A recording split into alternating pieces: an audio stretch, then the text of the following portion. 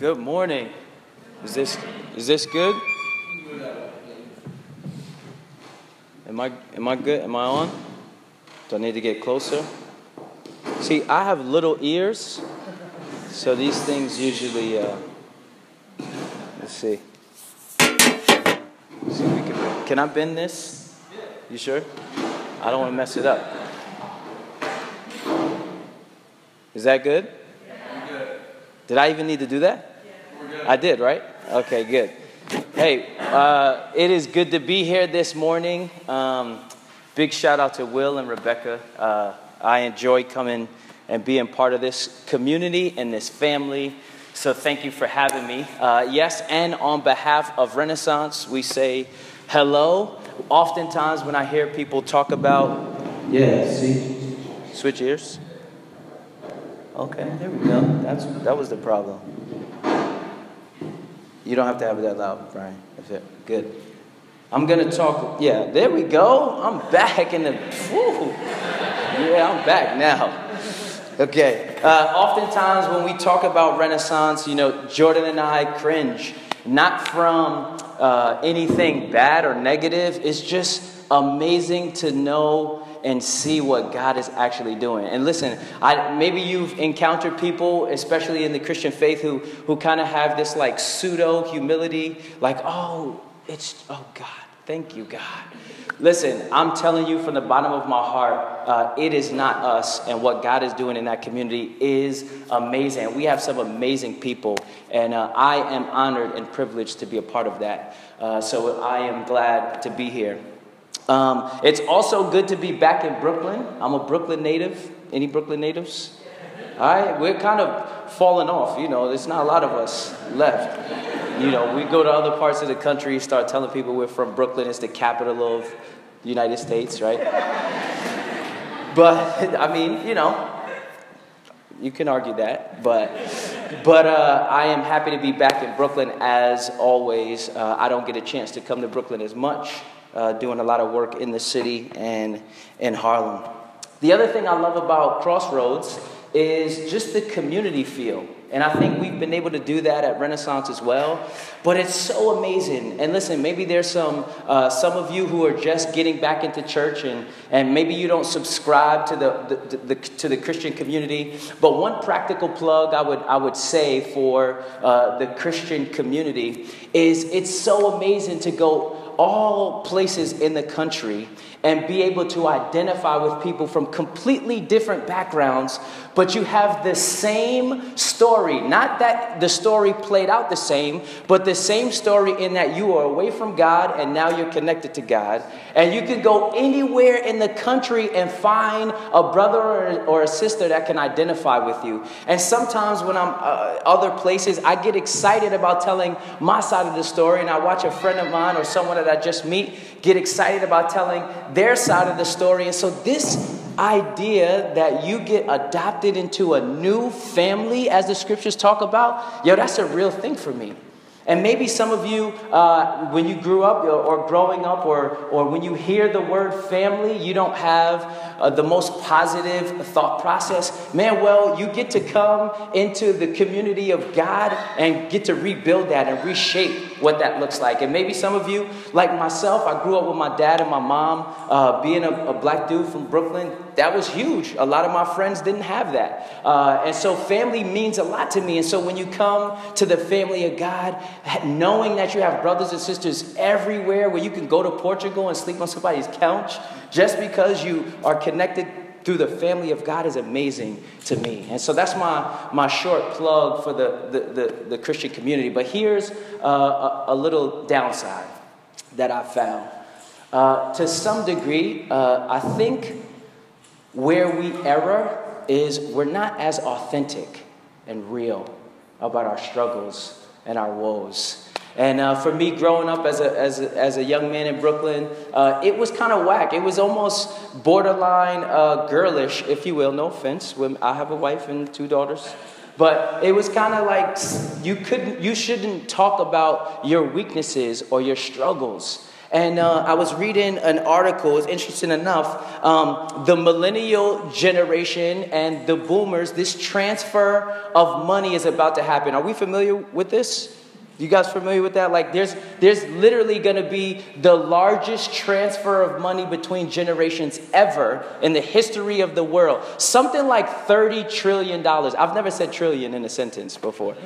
Like $30 trillion is going to transfer. And what's happening is a lot of corporations are realizing that the millennial generation desires authentic community. And so even the church, some of the stats in the church, and I'm sure Will can attest to this, some of the stats of the church are saying that many of the millennials are shying away from the institutional church for many different reasons, but some of it that there's no authenticity. Corporate America has grabbed a hold of this. They have created this term called corporate social responsibility. Anybody heard of that before? I'm like, wow, this is a new thing. They're giving it terms and acronyms. That's so cool. But this corporate social responsibility, there was an article in Forbes that talked about the 4 things that millennials are expecting, that corporations are spending millions of dollars. They're even going so far as to market their weaknesses. Heinz did something where they apologize for one of their ingredients or something like that. They're being very socially conscious in their marketing. And so corporate America has made room for this new authentic community and have brought it to the rise. And I feel like the church, we're kind of a little far behind still. And so I want to debunk that a little bit today. And I want to start with a very vulnerable and personal and real authentic story. Back in 2003, I graduated from college, and I graduated in May, and by later that year, I met a young lady. And I thought this was going to be like it, you know. I've had relationships in the past, some good, some not so good, some that didn't really matter, but this one right here, this to me was going to be the relationship. Anybody can identify what I'm talking about, right? You think, like, that's the person, that's going to be it. And I thought we were going to be this magnificent power couple. I was like a budding entrepreneur and a basketball player, and she was Miss New York, and she now started her own performing arts program and nonprofit. And man, I'm like, yo, this is going to be great. I'm going to have her on my side. Oh, yeah, this is going to be good. We met through my god sister, and we began doing some work together. And initially, there was like this romantic hesitancy. You guys know what I mean when I say that, right? Like you're kind of intrigued with the person, but you know you probably should have a couple steps back. You should probably explore a little more, right? Anybody? Okay, maybe not. All right, maybe you guys just fell in love. I get it. But for me, it was kind of like I was intrigued, but I felt like there was some caution I was supposed to take. But I was in my 20s, and you speed up when there's yellow lights, right? Why would you slow down, right? So, I mean, I went for it. We went for it. And much of our relationship was built on faulty premises. The foundation just wasn't right. And we were together for 4 years with a cracked foundation. And so you can pray for me, but it was bad. A lot of scars, a lot of wounds, a lot of bad things happened in that. However, we got engaged in 2006. And again, through all the faultiness, you might ask Aswan why. I'll tell you later why we got engaged. But I really thought that was the right thing to do. We decide after a couple months, hey, this is not going to work. We're not going to live forever miserable. We figure out how to tell our parents. We tell them it's off. I'm single. And I remember the day that happened, September 4th, 2008. And for me, it's a very memorable day because, man, I was crying profusely.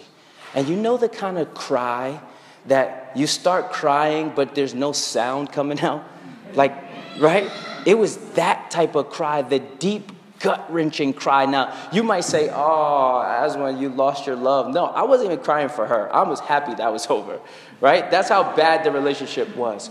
But I was crying because there was a sense that God had been trying to get my attention, but I was too caught up in this relationship. I was too focused on her being the one. And I lost sight of everything else, even my own family. There were times my family would say, hey, you don't even care about us anymore. And I remember feeling that feeling. And so it was that led to this gut-wrenching cry, and profusely I cried. I went out in my car at the time. I was by a park, and it was like maybe 4 o'clock in the morning, and I am bawling, and I'm on the side of the road, and I am bawling. And here's what happens. I open my eyes, and I'm looking out of the windshield, and I see, I feel like everything is going black. And in a small whisper, what I know now or can identify now is the voice of God. I felt like I believe God whispered to me, protect the babies. And I know that doesn't mean a whole lot to you guys here, but for me at the time, I had just been thinking about Young Life.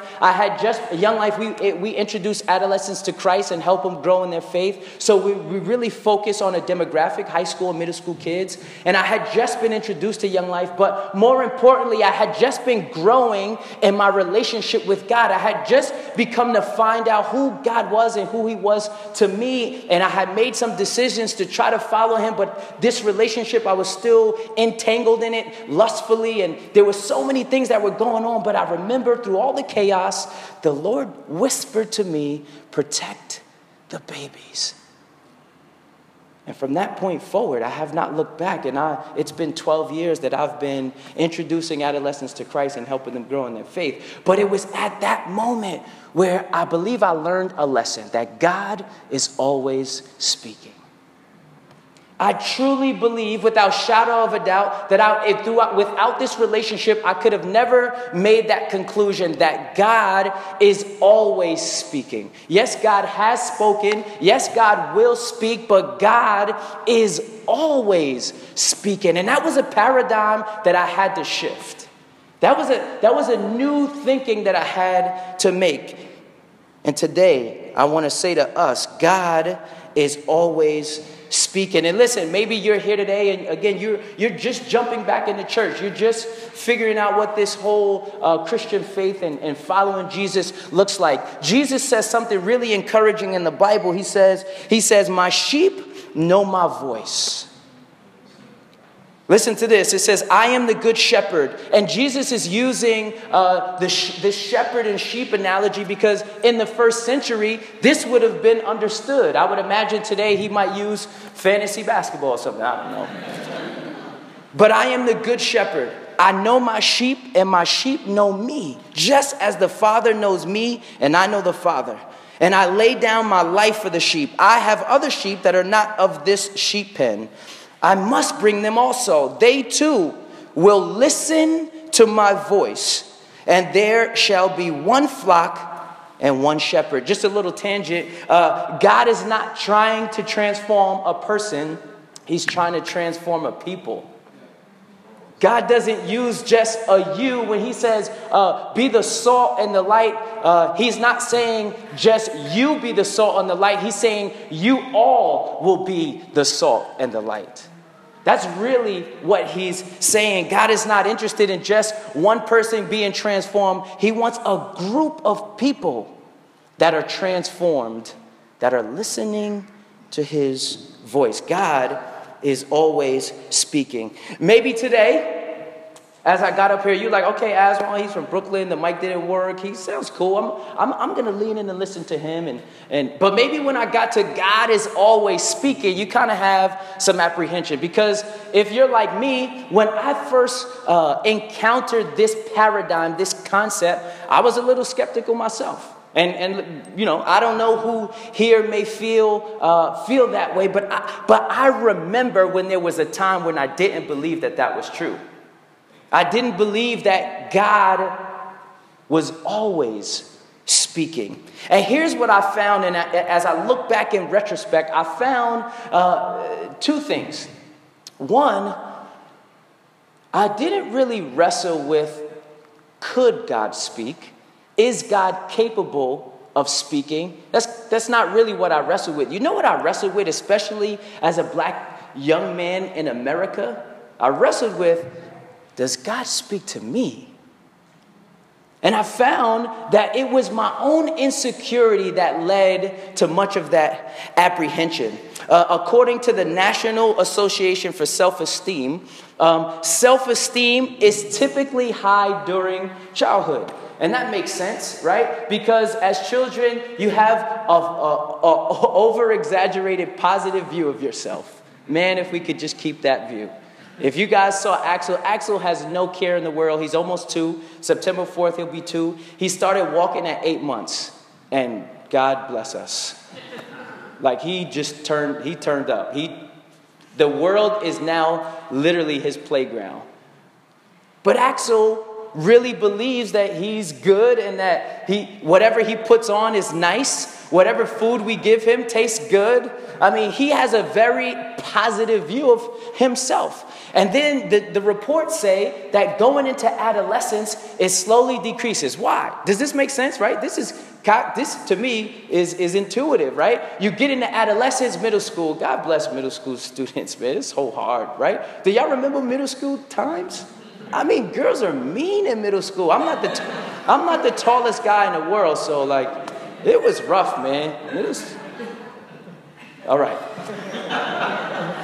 But the reports show that you slowly decrease in self-esteem getting into adolescence. Here's why. Because you get a more realistic view of yourself. And then you're comparing yourself to what society is saying is good, or what you have, or your academic acumen. And you realize, hey, I don't measure up. And so self-esteem is at its lowest during adolescence. And then the reports say during adulthood, it starts to gradually increase. But check it. You don't really get there until like 60. So big shout out to our mature family in the room. But listen, that means many of us struggle with insecurity, according to these numbers and these reports. And I think it's insecurity that hinders us from believing God is always speaking. Second, I learned, for me, it was fear. And listen, I know there's parts of the Bible that says you should have, has anybody ever heard this? You should have a healthy fear of God. Show of hand. You've heard that. And I think that's true. That can be biblically supported. But I'm not talking about that. I'm talking about like fear. Because the healthy fear of God is, the word could be reverence. But I'm talking like fear. And see, it's a dance between reverence and fear. Look, I grew up with a Brooklyn mom at that, right? And so she didn't tolerate lying or like stealing. Like those were the things in my house that, listen, she would lay them hands on you for. And if that was what happened, my mother did not play. She was the disciplinarian in my household. And so there were things that I feared, but there were times I wanted to honor my parents, right? So there is this thin line between fear and reverence. But this fear, I think I can equate this fear to the fear of the unknown. And I think many times, whether we've been in church for years or we're just coming back to church, we associate God with the unknown. We actually think they're synonymous. Here's why. Hey, can we see him? We don't see God. We don't know what God's going to say. Sometimes we struggle with, what does God want from us? Why is all this happening? We ask all the why questions. And I think somewhere in the crevices of our hearts, the true reality is there's a fear of God. And even biblically, we see that there's some unhealthy fear of God. Think about it like this. If a pit bull was running wild in here, we would have some fear, right? But why would we have that fear? The fear, it would be a perceived fear because of the breed of the dog. But if the owner was in here and the pit bull was running to the dog, wouldn't you see a beautiful relationship, even given the breed of the dog? A friend of mine just put his dog to rest. His dog was 15, Nala. She was saved. I trust you. I believe she's in heaven. She ate chicken, she prayed, like Nala was amazing. I'm so serious. She could jump a 6-foot fence, but he just laid Nala to rest. And if you watch their relationship, you would never think that the breed of dog, that pit bull, would be a ferocious animal. And I think to some degree, I'm sorry if that's distracting, to some degree, we have this fear of God.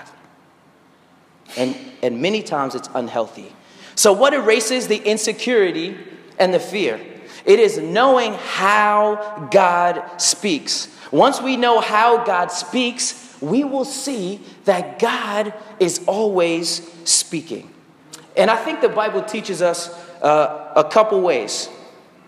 One, God speaks through creation. Say through creation.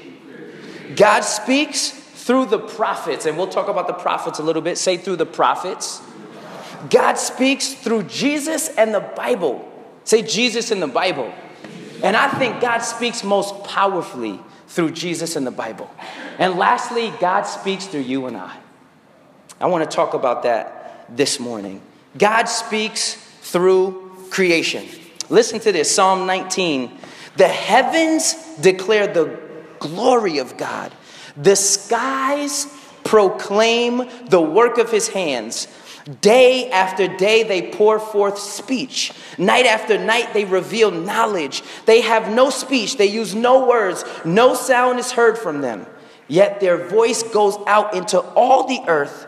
Their words to the ends of the world. Has anybody ever seen a landscape that just blows your mind? Have you ever traveled? My family and I, we just came back from vacation. I was actually really rested after vacation this time, thank God, because I had some help. I brought some help with me, so I didn't have to do all the babysitting. But we went to Aruba, and I was on the beach, and I remember waking up one of the mornings, and I stepped out, and I'm like, yo, this is amazing. I mean, I'm looking at the color of the water, right? In Harlem, the water doesn't look that color. And I'm like, yo, I am awestruck. Has everybody ever used that word? Like, I was awestruck by this little island that was so magnificently beautiful. God is always speaking. Listen to what Paul says as he's writing to the Romans. He says, for since the creation of the world, God's invisible qualities, his eternal power and divine nature have been clearly seen, being understood from what has been made, so that people are without excuses. What? God put the sun and the moon and the stars in such a way that you and I and everybody else for that matter, when you see it, you are without excuse. There has to be a creator. Even a segment of science called creationists are realizing now at the end of the day, somebody had to do something. The world can't look this magnificent and have this many intricacies if there wasn't a creator. God is always speaking, and he speaks through creation. And check it, don't forget, you and I are part of God's creation. Genesis 1:26. Then God said, let us make mankind in our image, in our likeness, so that they may rule over the fish in the sea and the birds in the sky, over the livestock and all the wild animals, and over all the creatures that move along the ground. And listen, some of us, those of us who are married, when you saw your spouse, doesn't it remind you that God speaks through creation? I don't know about you, but I can relate to Adam when he finally saw Eve, and he was like, whoa, man. I get it. I mean, you ever saw someone that was just like beautiful? God speaks through creation. It's a paradigm we must make. Second, God speaks through the prophets. Hebrews 1:1 says this: in the past, God spoke to our ancestors through the prophets at many times and in various ways. And see, prophets were individuals who spoke to God, who spoke to people on behalf of God. That's it. And they were uniquely chosen, and God chose who these people were going to be who spoke on his behalf. And here's the question. Who are the modern day prophets? Like, you can read about prophets in the first century and back in biblical times, but who today would you consider the prophets? Maybe some rappers? Maybe some, right? I mean, we joke, but they're speaking on behalf of something and somebody. Right? Is it the church? Is it pastors? I don't know. I mean, who are the modern day prophets? But prophets spoke to people on behalf of God. And one of the many lessons I've learned is even though the prophets spoke to the ancestors and are back in the day, at least they were kind of identified as the prophets. When we read the prophets, we can glean from them today. We can learn from them today. Hosea was a prophet. He's what we call a minor prophet. But he was told to marry a woman that was going to continue to cheat on him. Why? Well, God was likening us to the woman that was going to cheat on him and himself to Hosea. And what was God trying to teach us through the prophet? More about his character and nature. And so God is always speaking, and the prophets were speaking to communicate the character and nature of God so people would know who God truly is. And God speaks most powerfully, third, through Jesus and the Bible. Listen to this, also in Hebrews 1. In the past, God spoke to our ancestors through the prophets at many times and in various ways. But in these last days, he has spoken to us by his Son, whom he appointed heir of all things, and through whom also he made the universe. The Son is the radiance of God's glory and the exact representation of his being, sustaining all things by his powerful word. After he had provided purification for sins, he sat down at the right hand of the majesty in heaven. See, Jesus' death on the cross is God screaming to the world, I love you. God speaks most powerfully through Jesus. And it doesn't stop at the cross. It's one of the most endearing proposals the world will ever know. The death of Jesus hanging on a cross, bearing the sin of the world. There's a scripture that says, he who knew no sin became sin. The innocent person became guilty so that you and I could be in right relationship with God. God did that for you and I. That's amazing. And that was God speaking to you, telling you and I how much he desires to be in relationship with us. God is always speaking. The cross doesn't stop speaking because it happened thousands of years ago. It's still speaking to us today. And it's God saying, I love you. And I invite you into relationship with me. And here's how Jesus and the Bible are connected. In the beginning was the Word, and the Word was with God, and the Word was God. He was with God in the beginning. Through him, look at that pronoun, he was with God in the beginning. Through him all things were made. Without him nothing was made that has been made. The Word became flesh and made his dwelling among us. The Word became flesh, and in other words, moved into the neighborhood. We have seen his glory, the glory of the one and only Son who came from the Father, full of grace and truth. There is a direct correlation between God and his word because his word became manifest to us in person through the person of Jesus Christ. God most powerfully speaks through Jesus and the Bible. And look, maybe some of us are sitting here today and we have issues with the Bible. I won't ask you to raise hands. That's Will's problem. But maybe some of us wrestle with that. And here's the reality. Jesus quoted scripture, so I believe we should. I believe the Bible has the type of authority to rule my life because Jesus, my Savior, actually chose it to use to help explain what he needed to explain. Listen to this in Luke 24, when after Jesus is resurrected, he's walking with a group of a couple people who have not realized or don't know that it's him, and they're telling Jesus all this stuff like, can you believe that the Jesus of Nazareth has died and we don't know where his body is? And Jesus is like, oh yeah, keep talking, right? And then Jesus says this in verse 25. He said to them, how foolish you are, and how slow to believe. And I don't think that foolish was an indictment. I think that foolish was just an ignorance. How much you don't see, don't know. How foolish you are, and how slow to believe all that the prophets, remember we talked about the prophets are the way God is speaking, all that the prophets have spoken. Did not the Messiah have to suffer these things and then enter his glory? And beginning with Moses and all the prophets, he explained to them what was said in all the scriptures that pointed to him. Jesus said, yo, this whole thing, all these 66 books, they all about me.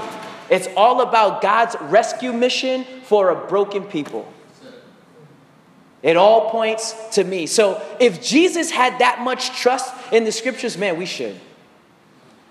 And so I don't know where you are in that, but that would be my argument. And lastly, God speaks through us. And this excites me. Crossroads, you are not here just to be a church to sit and listen to good preaching or to do school drives. You are here to communicate to the rest of Brooklyn that God is real. The people of Israel were chosen. Look, think about it like this. Why Jews? Why the people of Israel? Why were they chosen? They didn't earn it. They don't deserve it. God made sure of that. He often referred to them as stiff-necked people. But he stayed committed to them. You know why? Because he wanted to show the rest of the people, nations, that I am a faithful God. And he wanted the people who received his grace and his goodness and his love to then turn around, be so filled with it that they would go out and share it with other people. See, God speaks most powerfully through Jesus and the Bible, and God wants to speak most powerfully through you and I. And so when Jesus becomes your Lord and Savior and the Lord of your life, when the Bible becomes something in your tool belt, then you are equipped now to go and tell people that God is good. I love how David says it in the Psalms. He says, taste and see that the Lord is good. Have you ever tasted God's grace? Have you ever felt it so much? Again, even if you're coming back to church for the first time or you've been in church forever, I would imagine there's a time in your life where God showed up and you were like, man, am I thankful. Right? Man, God wants to speak through you and I. Here's something really cool. We are the only part of God's creation that bears his image. The only ones he decided to say, let us make man, the Godhead, when God the Father, God the Son, God the Holy Spirit were chilling in eternity.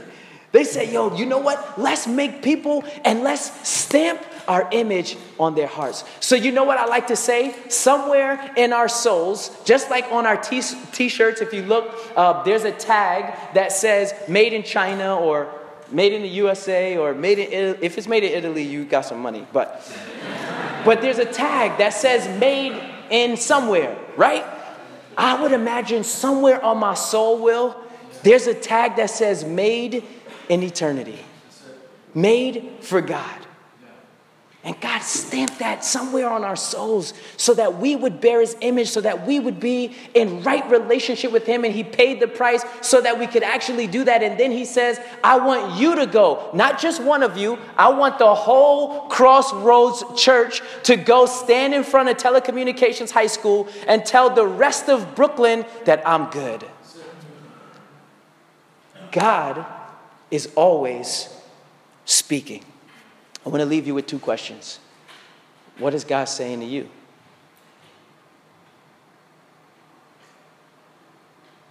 What is God saying to you? And maybe moreover, what does God want to say through you? Let me pray. Daddy, thank you for you always speaking. Thank you that your sheep know your voice. God, thank you that you can speak through all things. God, give us the courage and boldness to say what you want us to say and to be a people that communicate what you want to communicate to the rest of the world. In Jesus' name, amen. Thanks, God.